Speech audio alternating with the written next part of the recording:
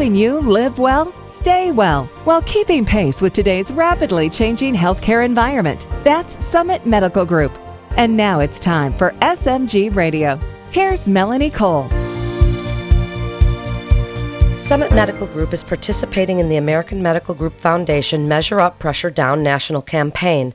This campaign is created to raise awareness among patients, employers, and communities about the dangers of uncontrolled high blood pressure and to achieve the lasting improvements in blood pressure control that lead the way to greater health for all Americans.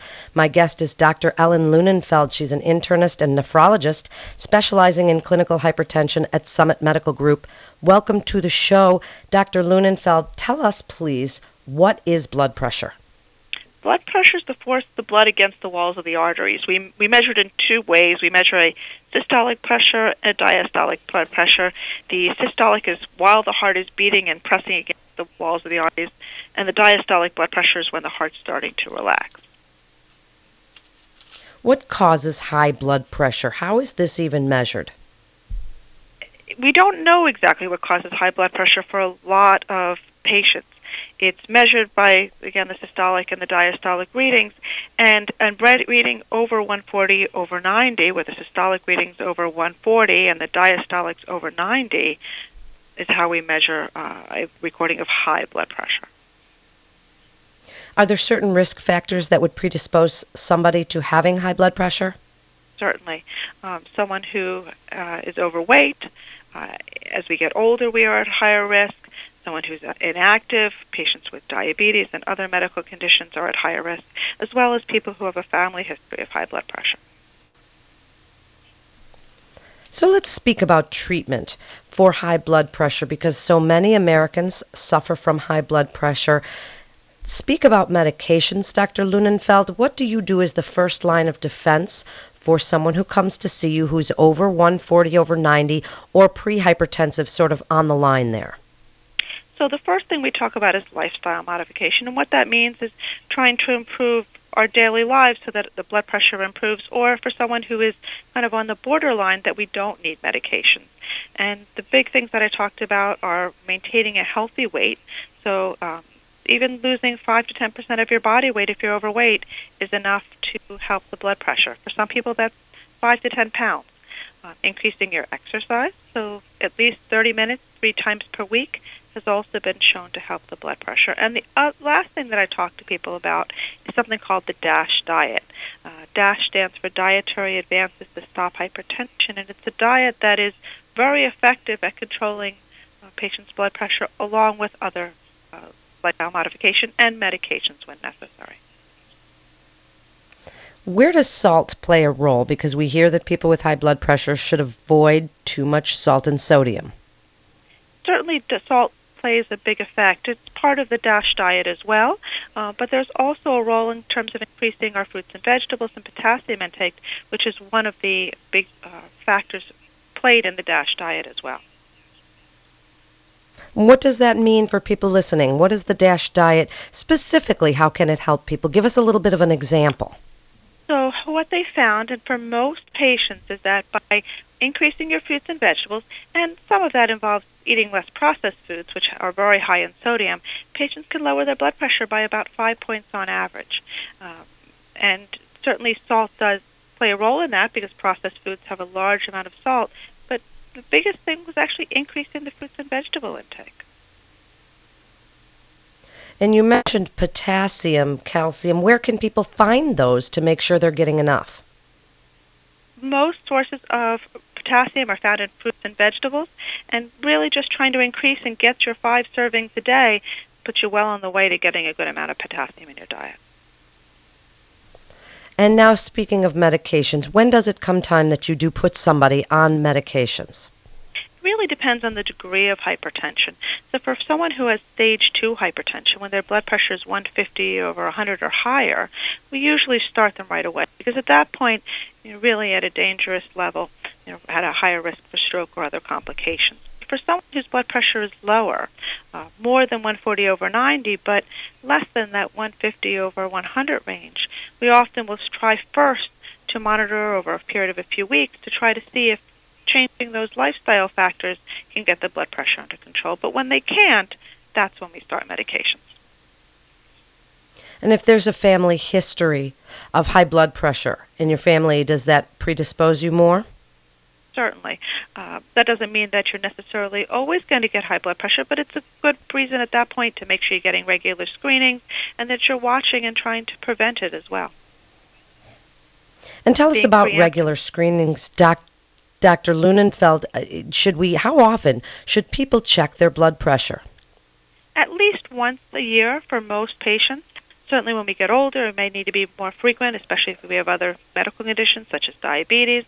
But for most young, otherwise healthy people without other medical problems, once a year would be reasonable. Twice a year if you start to get to a borderline range. And if you are someone who suffers from high blood pressure, then how often? Should you keep track of your blood pressure every week so that you can let your doctor know? Should you get a blood pressure cuff or go to, one of the drugstores that keep them there? What do you recommend? I think it really depends on the person. Some people get very anxious checking their blood pressure on a regular basis, and for them, it might cause more of a burden to have a blood pressure cuff. But for many people, having a good working home blood pressure cuff gives them a sense of reassurance that they're keeping an eye on their blood pressures. Usually seeing your doctor or at least having the blood pressure checked twice a year, even if you're under excellent control, is still a good idea, though.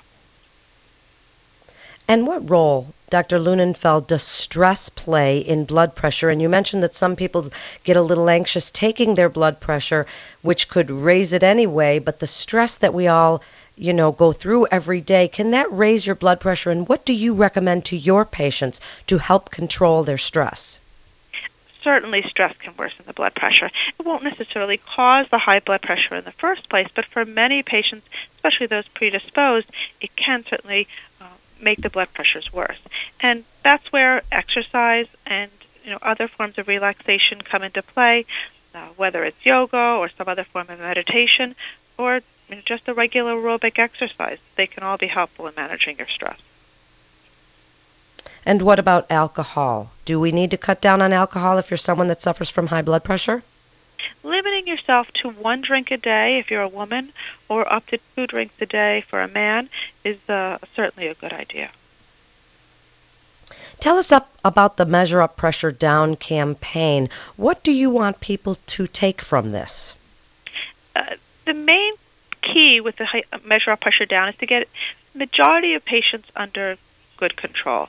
The goal is less than 140/90, and most patients can achieve that blood pressure goal, and achieving that over a large population, such as we see here at the Summit Medical Group, can help decrease the risk of complications such as stroke and heart attack. And back to medication for just a minute, Doctor.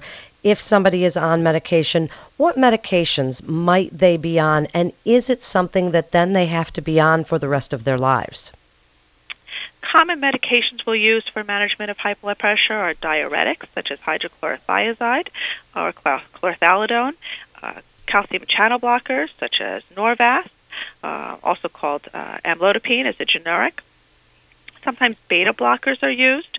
Metoprolol is a common one.